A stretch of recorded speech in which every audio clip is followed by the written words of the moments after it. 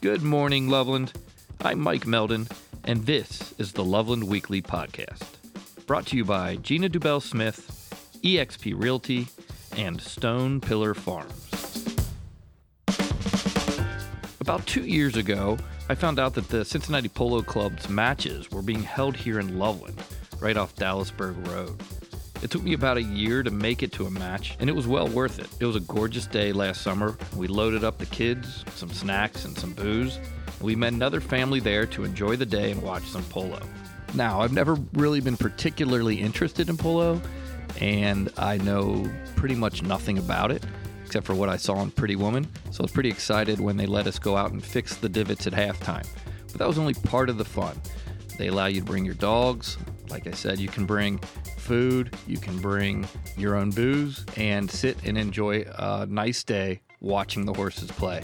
And it really does get exciting. If you don't know the rules too, this is what I found interesting, is they announce the rules of the game as you go. They know that most people there don't know all the rules of polo, and so they explain it. And that makes it a real nice experience also. My kids had a phenomenal time. My friends and I had a phenomenal time. And we've been saying that we got to go back ever since. So I'd urge all of you to mark your calendars for one of their home matches this summer. It's inexpensive, it's for a good cause as they donate a portion of their proceeds to local charities. And, like I said, you get to learn the game as you're there. Check out their full schedule at CincinnatiPoloClub.com. Today we're going to listen to a short interview I did with Robert Reed, the current president of the Cincinnati Polo Club. He tells us about how he got involved with the Cincinnati Polo Club, how accessible it is for people, and then some changes that might be coming along. Today is Monday, June 12th, 2023. Could we just start out, Robert, telling us a little bit about yourself? What got you maybe into polo and how you got involved with the Cincinnati Polo Club? Sure.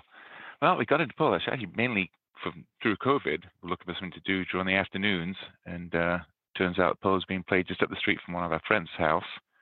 So we popped up there one afternoon, and basically a few gin and tonics into it, someone asked if you wanted to learn to play, and so I said, yeah, it'd be great fun. And 3 years later on, I'm actually the president of the club and have my own horse. If you'd asked me 3 years ago, I would have said no way. That's amazing. So have you always ridden horses? We had horses growing up, but I was never a big rider, so I'm familiar with them. But I really learned to ride through polo. Yeah, I saw you guys just had an event the other day, just 2 days ago, to get people more involved and to come out and to see that it is for everybody. Mm-hmm. Oh, yeah, very much so. We had a little clinic on Sunday. We had 6 people come out and started off with just doing groundwork and some basic hitting, and ended the afternoon with actually them on horses, just knocking the ball around, had a little scrimmage. Let's say somebody did want to get involved with the sport. Would you need your own horse, or could you pay fees or rent, or how does that work? Yeah, we do have some horses to lease out. First 2 years I leased a horse, and then purchased my own horse, but we have a couple that we have available. And it's very accessible to people. Once you get in, and you can start off the ground just grooming or becoming a social member of the club, and then work your way onto the horse and take lessons. Like we have the clinics, but we also do private lessons. So how long have you guys been at your local, the location you're at now on Dallasburg Road? It's been 7 years. This will be going to 8th year. And actually we are looking for a new polo field after this year. Yes. So what, can you talk a little bit about that? Yeah, basically polo fields is 9 football fields, preferably 11 to 16 acres of land with good access for trailers to come on. We built that field.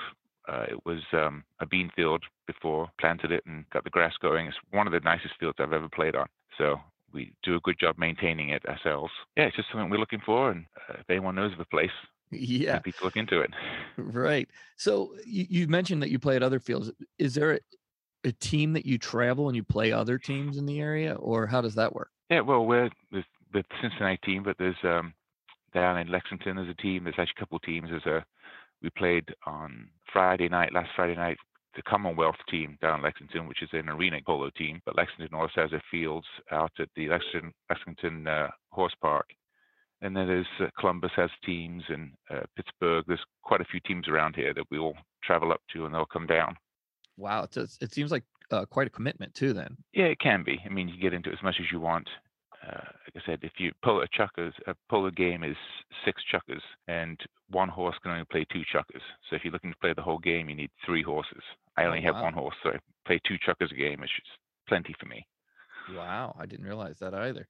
Yeah, I think one of the greatest things was once I found out there was a Cincinnati Polo Club. Never been to one, never really thought there was one around here, and I went last summer to one of your is it called a match? Is it a polo match? I guess. Yep, polo match. Yep. I went to one of your matches, and I think one of the greatest things is it seems so, I don't know, out there and unfamiliar to me, but friends said just to go and check it out. But I think you guys do a phenomenal job of telling people what's going on throughout the whole match and explaining the rules.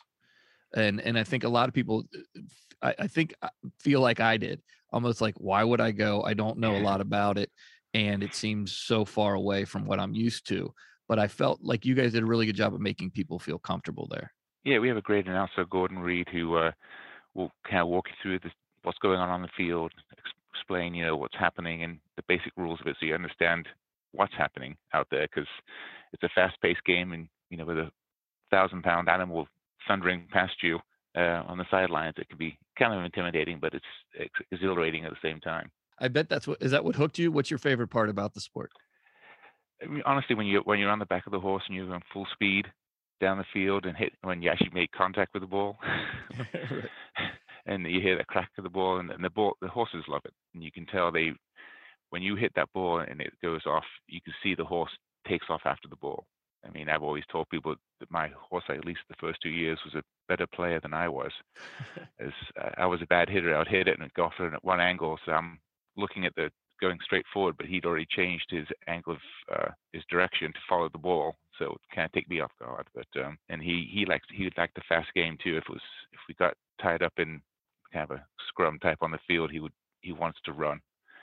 It's funny how much these horses really do enjoy playing the game. That makes it even more fun to watch too. Oh yeah.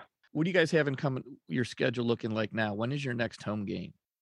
Well, the 17th of June is our first home game. We played the last 2 weekends of June, and then it's the 2nd and 4th Saturday, July through September, and then the first 2 weekends in October. So yeah, quite a bit. And I'd like to just let people know that I think it's $25 a carload, and people, part of that money goes to charity. Correct? Each home match. Each game has a different charity. Okay, perfect. And you can bring your own drinks and snacks and your dog too. Yeah, it's tailgate. They open the gates at 1:15 to set your tailgates up, and we have people, just sit on lawn chairs with the cooler, and then some people come up with, candelabras and tablecloths, really do it and up. The whole 9 yards. Yeah. Last thing, are people nervous about not finding a field? What could happen to the club if we don't find anything for next year? Well, we do have a practice field. We have a couple practice fields which aren't full size, and they aren't really accessible to the public to come out to watch. So if we didn't find a field, it would be kind of almost a dormant year, just playing, as a team without spectators. Which would so you could still have your matches. Yeah, we'll still be playing. It's hard to keep us funded when they don't have charities coming in and spectators and sponsors. So we're always looking for sponsors and spectators. Well, hey, I appreciate it. People put the word out there to look for a spot, and make sure you go out and check these guys out. Anything else you want to add, Robert, before we go? Yeah, I mean, polo is one of those games where it's a full contact sport where both men and women play against each other on equal terms. So we're out there having a great time, no matter who you are, what you're doing. If you can get a horse and start and play, we want you to come out and play with us. Yeah, we have a great time. Looking ahead in Loveland, Chris Lee Acoustics will perform on Saturday, June 17th from 1 to 3 p.m. at the Gazebo at Nisbet Park. These concerts are free and open to the public. Also Saturday, June 17th, Love Our Land and the Grail are holding a free nature walk, campfire, and music event. The event starts at 7 p.m. at the Grail, and music will start from Alex Salcido of the Harm Brothers at around 8 p.m. The event is free, family-friendly, and limited, so please RSVP at loveourland.org. Oh, and don't forget your blanket, chairs, and BYOB. I hope to see you there. We have something truly special here in Loveland. Thank you for listening, and have a great week.